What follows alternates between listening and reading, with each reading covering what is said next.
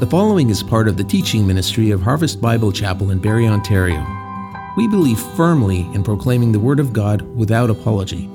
For more information about our church, visit our website at harvestbarrie.ca or email us at info@harvestbarrie.ca. We trust that this message will challenge and transform you.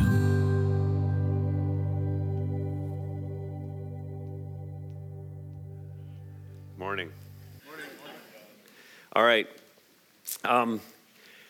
I get that not everyone aspires to do great things. Not everyone is motivated by a big goal in life.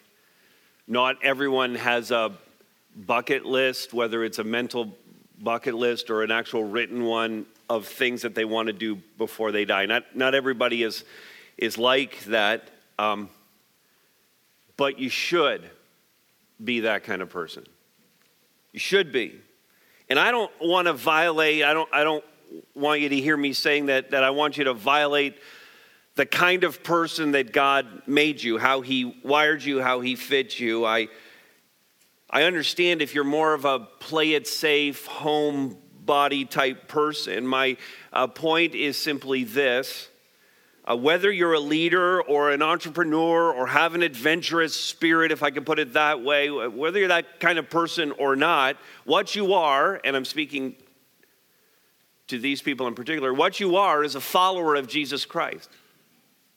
And as a follower of Jesus Christ, you should have it in you, no matter the kind of person you think you are, you should have it in you to do something great for God. All of us should have that. And we're going to actually read today about a man who did just such a thing. His name is Nehemiah. We're in the first chapter of the book that bears his name. And he was an official in the court of the king of the Persian Empire. And he was in that position at a time when things were very tough for the people of Israel, the Jewish people. They were actually in a very desperate state. And he might not at first glance seem like the kind of person that God might use, positioned in the court of the king, so to speak. He might not have seemed like a man who even had high aspirations for himself. Yet what we see in this opening chapter, and certainly throughout the book, we're only going to look at chapter 1, what we see is a determination that led him to do something pretty great for God, to have God use him to do something pretty awesome for God and his people. And as we continue, the series that we're in is called Make Ready. And as we continue to make ready for whatever it is God has for us this year, whether as individuals or as families or as a church, whatever God has for us, that we're going to see that a focused determination is a pretty critical quality to have as we make ready for that in our lives. It's something God intends for us all to have. No matter the kind of person we are, we should be determined to let God do something great through us. So let's pray together, and then we'll begin working through Nehemiah chapter 1. Let's pray. Father, bless this time again as we get your word open in front of us. And God, we would pray that you would accomplish your purposes in us. Make us the people that you want us to be, so that we might be used by you to do great things for you, for your name, for the renown of Jesus Christ. And it's in his name that we pray. Amen. All right, if you're determined to have God do great things through you, then you'll need to, first of all, show compassion for those around you. Show some compassion for those around you. And I do want you to hear that this is not, what I'm preaching today is not a methodology. It's not 3 ways to be a more determined person. I'm not trying to just preach a character quality at you and have some kind of like moral lesson around all of this. This really gets to the reason why it's not a technique with 3 just do this tenets. It's really about the heart. The first place we go is about our hearts. This needs to flow from what we actually believe and what we actually feel. And we see in chapter 1, the first 3 verses, that this is a grave situation. And how Nehemiah really feels about it I was beginning reading now the first verse, the words of Nehemiah, the son of Hakaliah. Now it happened in the month of Chislev in the 20th year, as I was in Susa, the capital, that Hanani, one of my brothers, came with certain men from Judah, and I asked them concerning the Jews who escaped, who had survived the exile, and concerning Jerusalem. And they said to me, the remnant there in the province who had survived the exile is in great trouble and shame. The wall of Jerusalem is broken down, and its gates are destroyed by fire. And as soon as I heard these words, I sat down and wept and mourned for days. The text tells us, and this is a phrase we'll come back to a few times through the message, the people in the land were in great, you see there, in great trouble and shame. Now, to set up a little bit of the historical background, the children of Israel had been kind of an independent country, but then generations before, Nebuchadnezzar, the king of the Babylonian Empire, had sent his armies through, and they had conquered Jerusalem and Judah and had carried away the best of the people into exile. And now for decades and decades and decades, the people have been in Babylon, and then the Medo-Persians came in, conquered the Babylonians, and so now the known world, that part of the world, was under the power and control of the Persian Empire. There had been a releasing of some of the exiles to actually go back to the land and begin to resettle it. And prior to Nehemiah chapter 1, in fact, Ezra records for us that the people had been able to rebuild the temple in the center of Jerusalem. And so the worship had been reestablished, and there were people there who were Jews and who were beginning to reestablish some of the normal patterns of life for Jewish people, but the wall had not yet been rebuilt. Now, why is that such a big deal? We don't have a wall around Barrie. We don't really need walls today. There aren't many walled cities being built, but back in that day, it was so important to have a wall, and the first thing that we think of course, is protection. That we would have some protection around us from thieves coming in, from invading armies, from marauders, and so in that respect, that's true. That there was a safety aspect to this, and at dusk the gates would be closed, and you couldn't get in after the gates were closed, no matter what. You'd spend the night outside the city. But something we don't think very much about is that the walls also provided a sense of community, an identity of who they actually were. Because before those gates were closed at the end of the day, it was really a marker of whether or not you belonged in the city or outside of it. When the gates were closed, those that were in the city either belonged there, they were part of the city, or they were guests of those who were in the city and were welcomed there. But once the gates were closed, if you were outside, you just didn't belong there. You weren't part of the community that was the city of Jerusalem.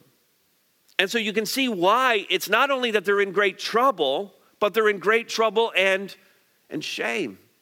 Every other city had walls. Every other city had a way of protecting itself. Every other city had a way of identifying who was in and who was out.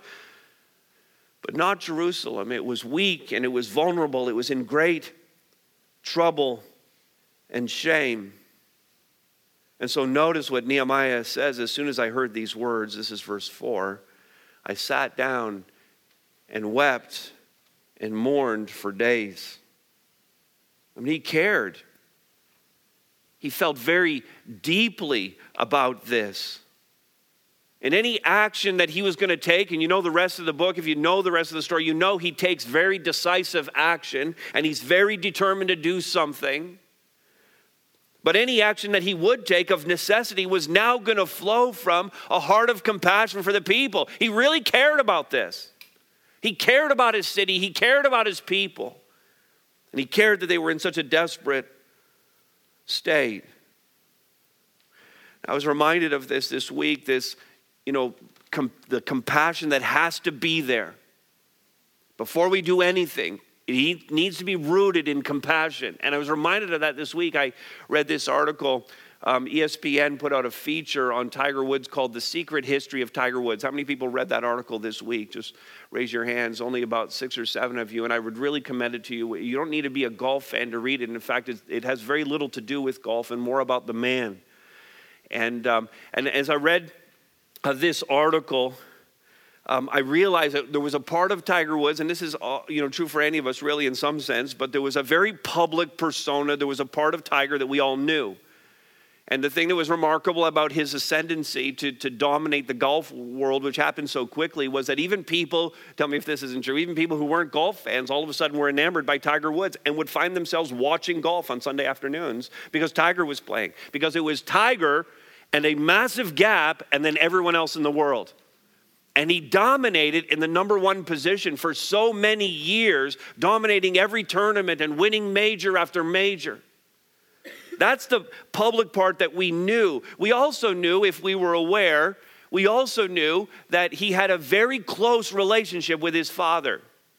That it was very close, but it was also very, very complicated relationship. It was a complex relationship with his father. And when his dad died, again, if you know anything about this, when his dad died, it began a downward spiral and his life began to just come unraveled. And we know about the night, if you've read anything about this, that he crashed his SUV. And we know all the revelations that came out in the wake of that in the days and weeks that followed of the multiple affairs and a woman at every tournament. We know how that destroyed his marriage. And we know that in very short order, the decline became complete. And Tiger no longer dominated golf, and golfer after golfer bypassed him in the world rankings. So that at this moment right now, Tiger is ranked, it's almost unbelievable, but Tiger is ranked 486th in the world. That's the part that we know that you can just kind of read about in the papers. And what we didn't see really, and this is what comes out in the article, is a case study in the tortured life. He was a mess. We see, and we can take the phrase from Nehemiah 1 and we can apply it to Tiger. What we see is great trouble and shame in Tiger's life.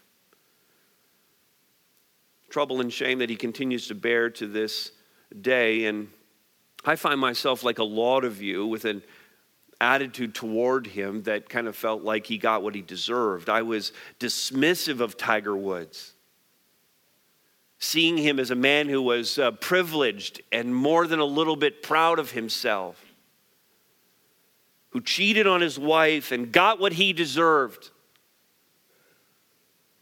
But now, after reading the article, this man who seems so invincible in some ways is really quite frail. And I understand his bad decisions way better now. I know how he got there. And it's curious that I found in the reading of the article, and I've talked to many others who love Jesus who have read the article already, and we all kind of feel the same way. I feel sorry for him now. I just found myself having compassion toward him. And the thing is, I'm not likely to ever minister to Tiger Woods, not that he would ever even welcome that. He has other followers of Jesus who are much closer to him in his life, and I'm sure they've tried. But it was a reminder to me of how essential compassion is as a starting point for everything that I do. And I think you'd be okay with me confessing to you that it's really easy for those of us who are pastors and on the staff of the church and even elders to begin to look at this as being just kind of a job. That you do it year after year and you care for people and it can just become, this is what I do on Tuesdays, and this is what I do on Wednesdays, and this is what I do on Thursdays. And when I get together with the folks on the weekend, I need to preach the word to them, and then I turn that switch off and do something else, and it just becomes a list of things that I do.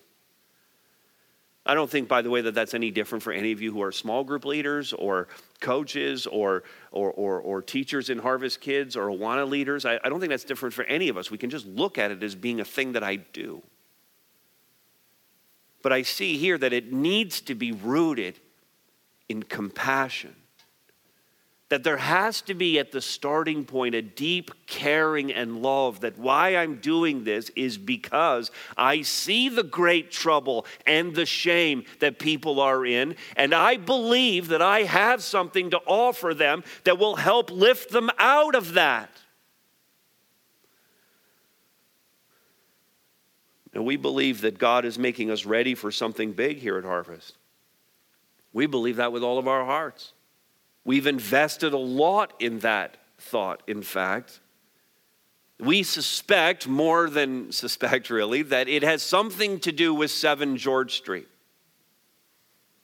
That while he may want to do something in our lives individually, and we believe that, and in our families, that corporately, as a church family, God is doing something, and we believe it's the acquisition of this building. But unless our determination is rooted in compassion, our reason for acquiring this building, unless it's compassion, then we might as well not expend all the money and all of the effort and all of the time in doing it.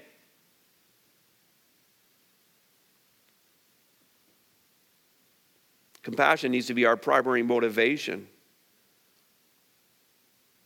See, we need to believe that this facility, this bricks and mortar, could become a center of compassion, a place where those who are in great trouble and shame, those who are hurting, can actually find the help through the gospel of Jesus Christ. And if that's the case, then let's do it. Let's get to it. Let's make it happen.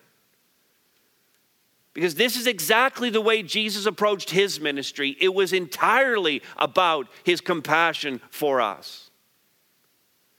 I tracked this through the Gospels, through the Word of God, and I found that often before Jesus taught, or before he fed the 4,000, or before he fed the 5,000, or before he healed someone, or before he raised the widow's son from the dead, the Bible tells us repeatedly that Jesus was moved with compassion. And that's why he healed. That's why he raised the dead. That's why he fed the people who were hungry among the multitudes. That's why he taught them. He had compassion for them. So much compassion, in fact, that it compelled him to go to the cross for us. His love so profound and so deep. Knowing the plight that we were in fact, at one point he said he was giving his life for those that he saw as, this is in Matthew 9:36, those who were harassed and helpless. To me, that's just another phrase for in great trouble and shame. And he sacrificed himself on the cross, compelled by his compassion. So if we want to be like Jesus, if we want to live in the spirit of Nehemiah, it starts with compassion. And so 7 George Street will be a building dedicated to the making of disciples. It'll be dedicated to the soul care of those who love him, his people. It will be dedicated to the advocacy of those who live on the margins of our society. It will be an outreach place for those who are still in darkness. And so let's be determined, with compassion as the starting point, to do something great for God. And if the compassion is there, then notice this, secondly, you'll want to align your efforts with what God is doing. Align it's here. I want to do something. Now, what's the thing I have to do?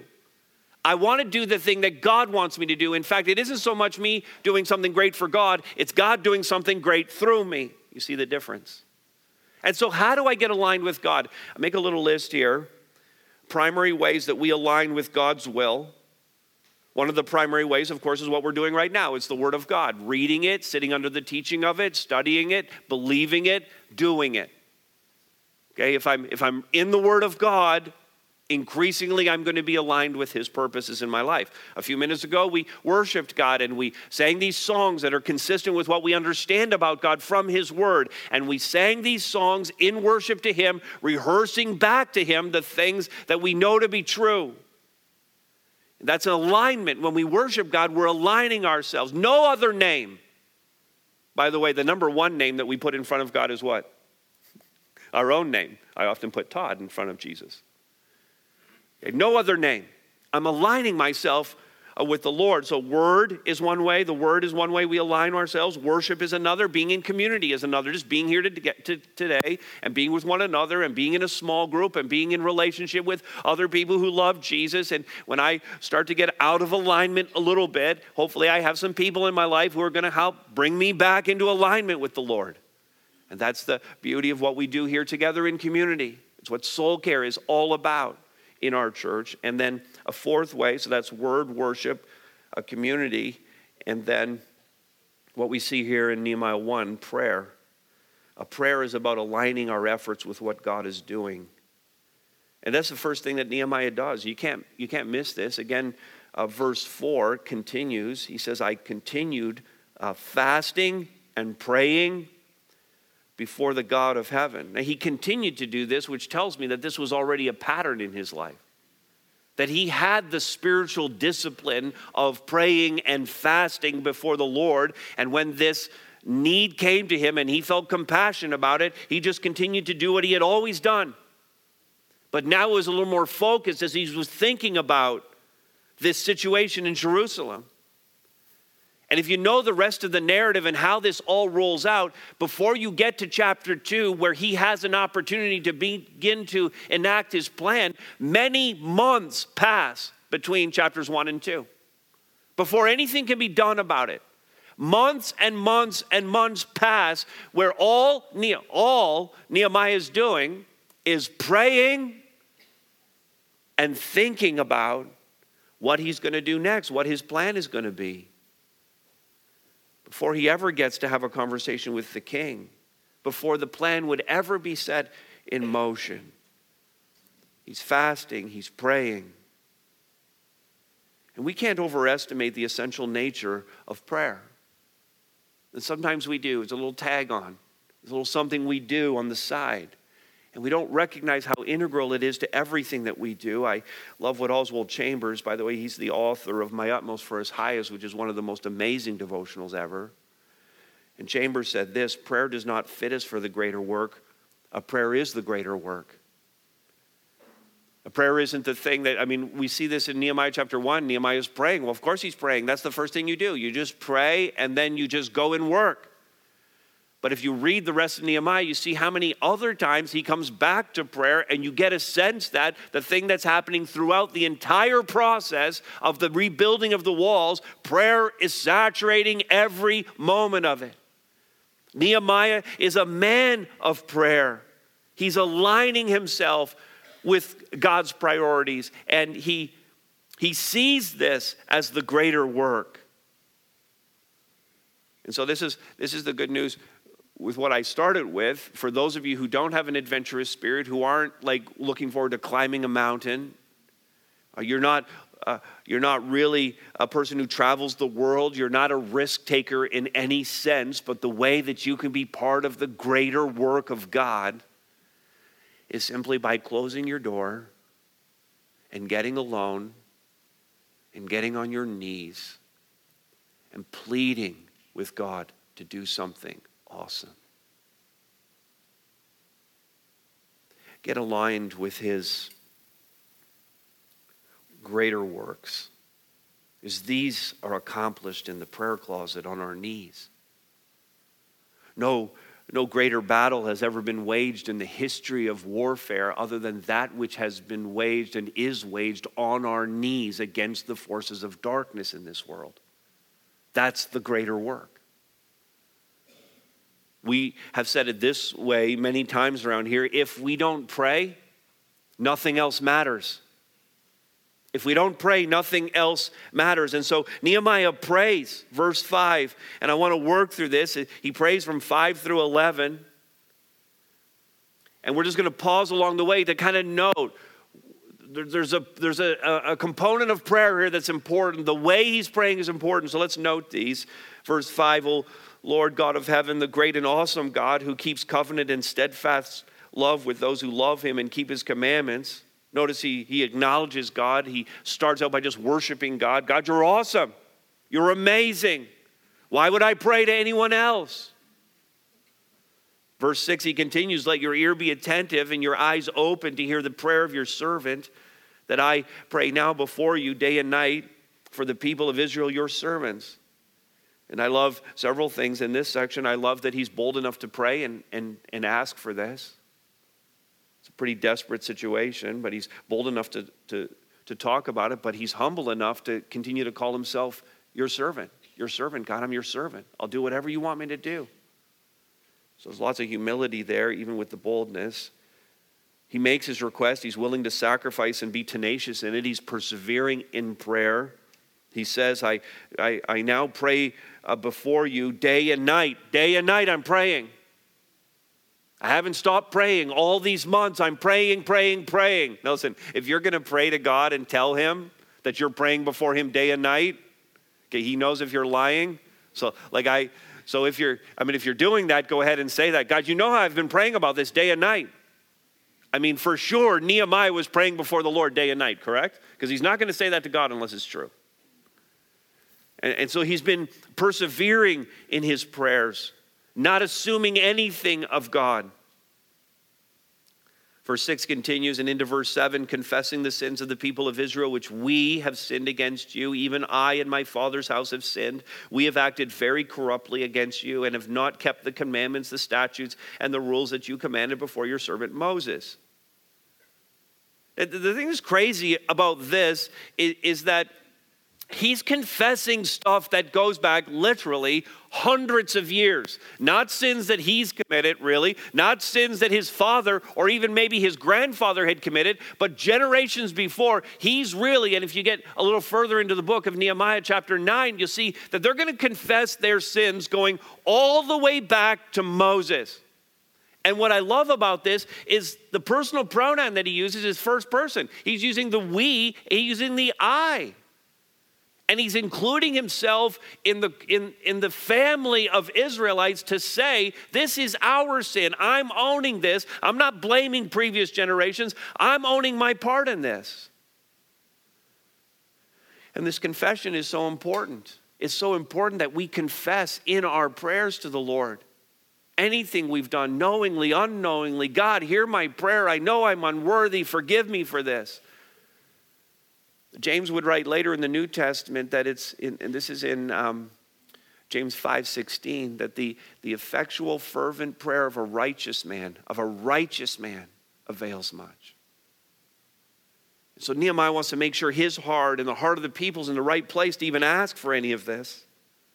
So he confesses, he gets right with God. Verses 8 and 9, remember the word that you commanded your servant Moses, saying, if you are unfaithful, and he's quoting here, I will scatter you among the peoples, but if you return to me and keep my commandments and do them, though your outcasts are in the uttermost parts of the heaven, from there I will gather them and bring them to the place that I have chosen to make my name dwell there. Several years ago, maybe some of you remember this, several years ago we studied in all of our small groups a book called Transforming Prayer by Daniel Henderson. And in that book, we were encouraged really just to do one thing, and that was pray the scriptures back to God.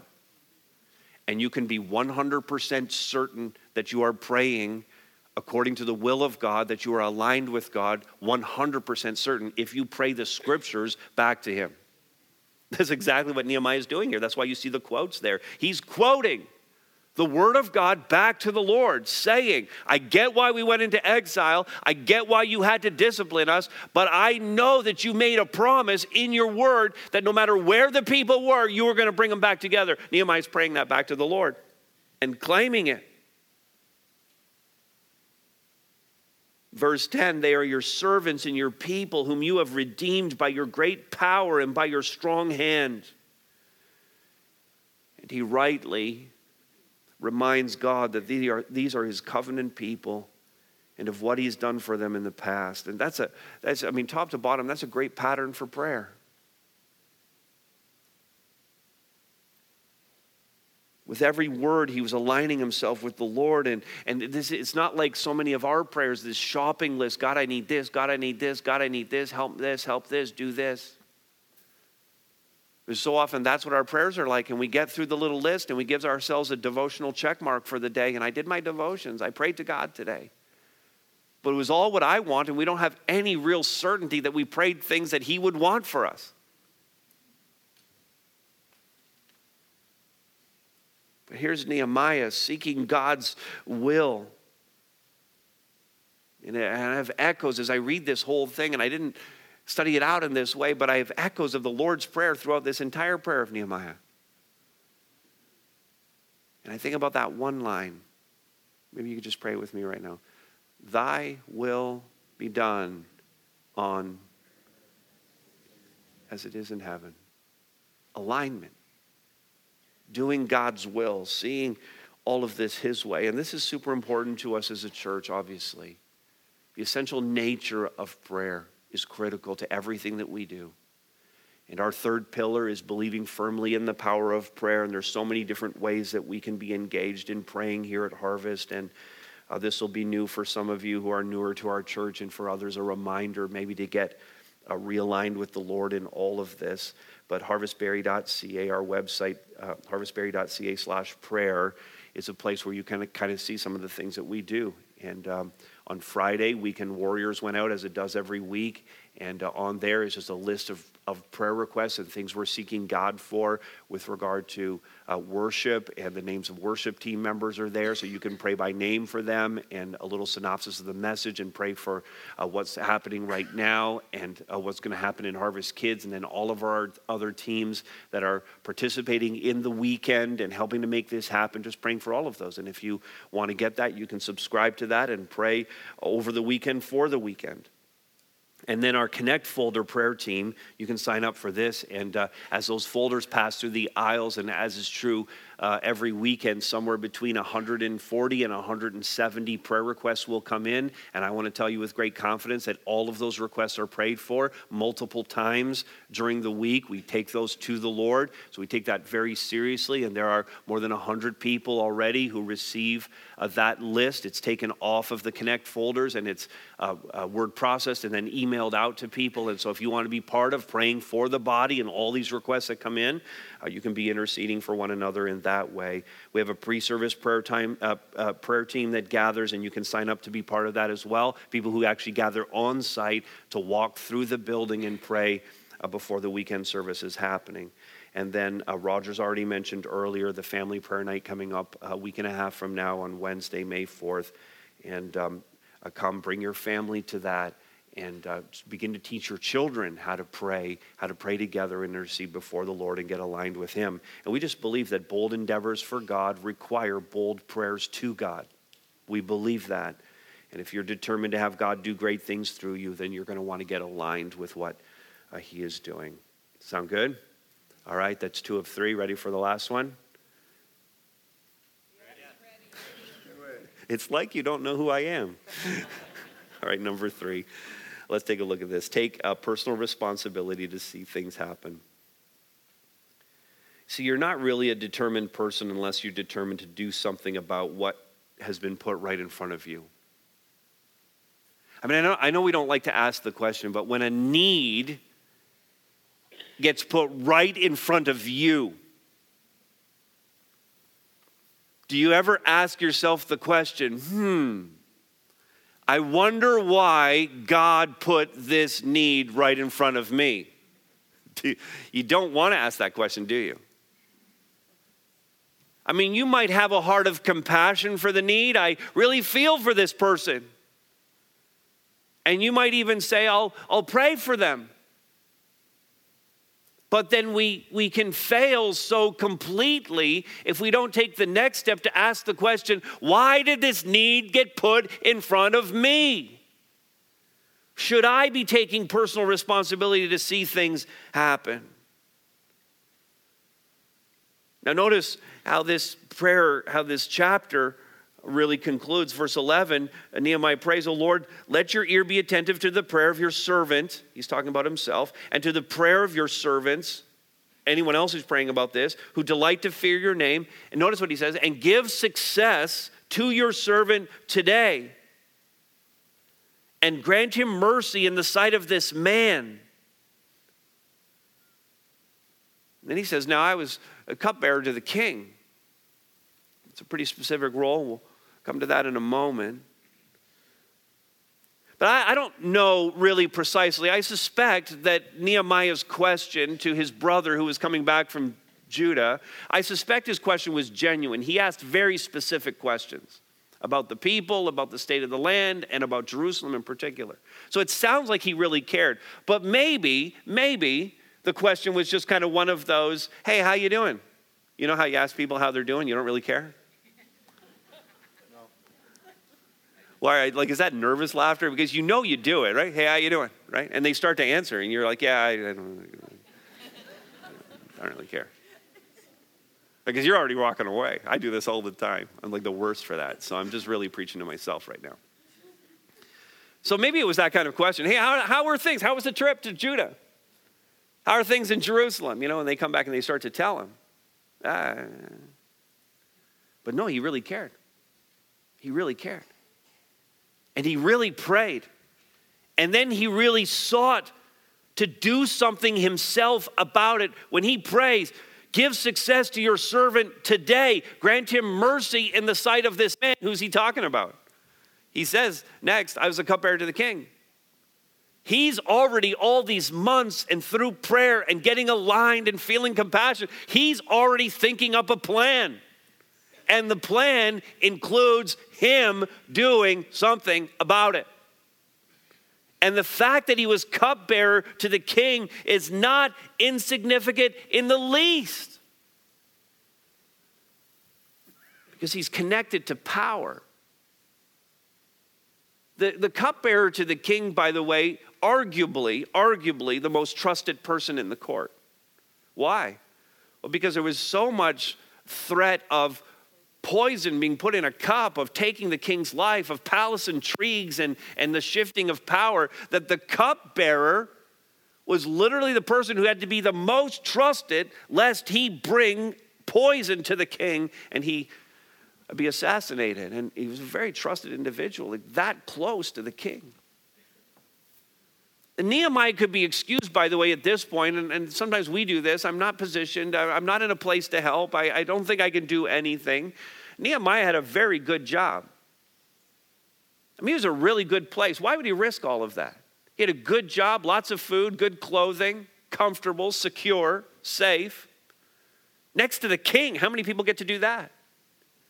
Highly respected in his role and highly trusted. So many of us would just like somebody to trust us. And he's got that from the most powerful man in the empire. So why would he risk all of that to bring his concerns about this minor people? That's the way the Persians saw them. Why would he risk all of that to go before the king? And yet that's what's on his heart to do. He's willing to put it all on the line. But he could have been excused for not wanting to throw all that away. He could have expected others to step up. Why would I put away everything that I've got? He could have had the concern but not act himself. But there can be no doubt that the way this prayer ends, Nehemiah had something on his heart and mind to do. He was going to do something himself about the trouble and shame of the people. He, in fact, intended to lead the people, to leave the comfort of Susa and the palace, to go to a place that was broken down and in ruins. He took personal responsibility, and it's easy to think that someone else will always be the ones to care for that person. Somebody else will care for that person. Somebody else will meet that need. Someone else will support the ministry financially. There's a lot of people here. I'll leave that for someone else. Someone else will teach that class or lead that team. Someone else will pay for the building and the renovation. You know, it's a sad thing, but we're going to go into this capital campaign in the fall to raise the money to renovate the building that we're under contract to purchase. And you start to look at the statistics of capital campaigns in churches, and you realize that fewer people in most churches, in the average church, fewer people participate than don't participate. Less than half the people in a church who are committed to it, who are members, who are coming week by week, who are using all the ministries, less than half, in most churches, less than half participate in a major capital campaign. That's a little distressing to me. And I really think, knowing this church and knowing some other things about you, that it's just not going to be that way here. That we're going to kind of push against all the trends, and something extraordinary is going to happen among these people. I think we've been waiting for it so long, and I think there's just something going on in our church that we're going to be different than that. I believe that, because I believe you want to take a personal responsibility for all of this. And so I think it'd just be really great for us to eradicate the thought that we might be tempted to have, what could I possibly do? What could I possibly do? Well, there's lots that you can do. Every one of us playing our part in all of this. And the reason why I think that it could be different for us is I already know this about you, that more than 7 out of 10 of you participate in serving in some kind of role here at Harvest. 7 out of 10. That's pretty impressive by comparison to a lot of other places. You're engaged in serving one another. I know we could do a little bit better, and it's a good time to remind you about our 5,000 hours project, and we've kind of let that slow down a little bit, and it would be great for us to kind of get back at that and the impact that we want to make on our community. You're already giving well this year, actually in a pretty extraordinary way, and I've reported on that a couple of weeks ago and told you that in the first quarter of the year, we're doing better than we've ever done, and that we're making budget, and that's pretty impressive. But since I told you that, we've had 2 weeks that are a little bit softer. And so I'm like, well, first of all, I don't want to report that to you anymore. But second of all, I'm not sure why the last 2 weeks were a little softer. Was it that some people thought, oh, you know what, they're doing okay now, and I don't need to give as much, and things are a little tight at home, and maybe I don't need to be as faithful? Nothing could be further from the truth, and God has so much in front of us this year, and the challenges in front of us over the next several years are greater than we can even imagine. And there's so much more, would you agree? There's so much more we could do in this community than what we're already doing. And so we need to continue to be faithful with all of that. And I love this. Some of you, and again, this is a reason why I think it's going to be different here. Some of you have already taken it upon yourself. Now, again, our major capital campaign is going to happen in the fall.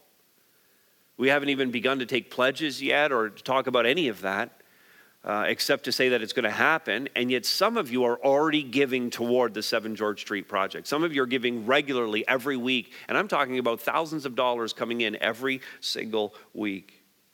And praise the Lord for that. Amen.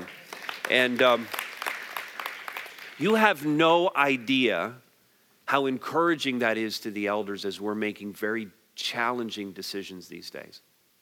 But to know that you're already stepping up, even when we haven't precisely asked for it, is telling me that there's a heart to take responsibility and to allow God to do something great through all of our lives. You're telling us that you're determined to get this done. And we're encouraged and blessed by that. It's the best spirit of Nehemiah. It's what Jesus modeled for us. And we're excited that God is allowing this to happen so that we can fulfill our mission here in this city and glorify the name of the Lord Jesus Christ in so doing. Amen? All right, let's pray together.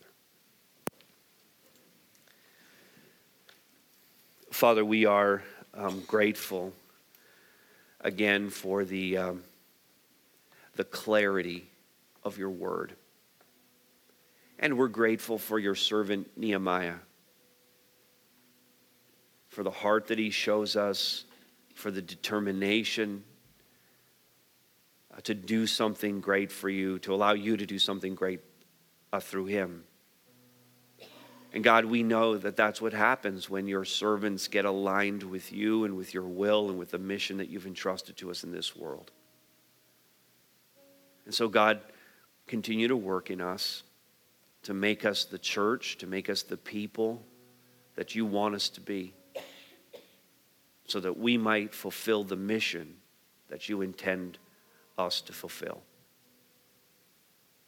And this we pray in the strong name of Jesus Christ. Amen. We're going to spend some time now around the Lord's table, and I'm going to ask the servers to come up and position themselves now to serve you the table. In Luke chapter 9, we've been talking about determination, focus. And in Luke chapter 9, Jesus, it's recorded in the gospel that Jesus set his face to go to Jerusalem. And he knew that a time was coming for him to leave. And when he set his face toward Jerusalem, it communicates, the word actually communicates determination. He was determined to go to a city where he was no longer welcomed into the heart of the fire. And he knew going there it was going to mean the giving of his life. But after all, that was his entire mission. Jesus gave his life for us. And the night before he was betrayed, he met with his disciples and he shared this meal with them. The bread, symbolic of his body given for us, pinned to the cross. And the blood shed, his perfect blood, sinless, shed for the complete remission of our sins. And he gave us this table so we would remember. And as we remember it together right now, as we celebrate it together, let's think about that determination Christ had. Let's be just as determined as his followers to fulfill our missions in this world. And so if you're a follower of Jesus Christ, you love him, as best you're able, you're walking with him, you're welcome to take part in this. You don't need to be a member of our church. And in a few moments, I'm going to ask you to come out from where you are. If you're in these two sections, come out to this middle aisle. You don't need to all rush at once, but come down this aisle. You'll be served over here to my right, and then follow along back the wall and come back into your seats. And the same for these two sections. Come down this aisle, and you'll be served here and go around to the back and back to your seats. In each of the trays are 2 cups stacked together. The bottom one has the bread in it, and the top one has the juice. Take it back to your seat. Let the worship team sing over you. It's a powerful song. Pray, worship. When everyone's been served and we're all set, we'll take it together and celebrate all that the Lord has done with great gratitude in our hearts. Amen? All right. Thanks so much for listening. We always love hearing about the work God's doing in our listeners. If God's been doing a work in you, send us an email at info@harvestbarry.ca. And remember, you are loved.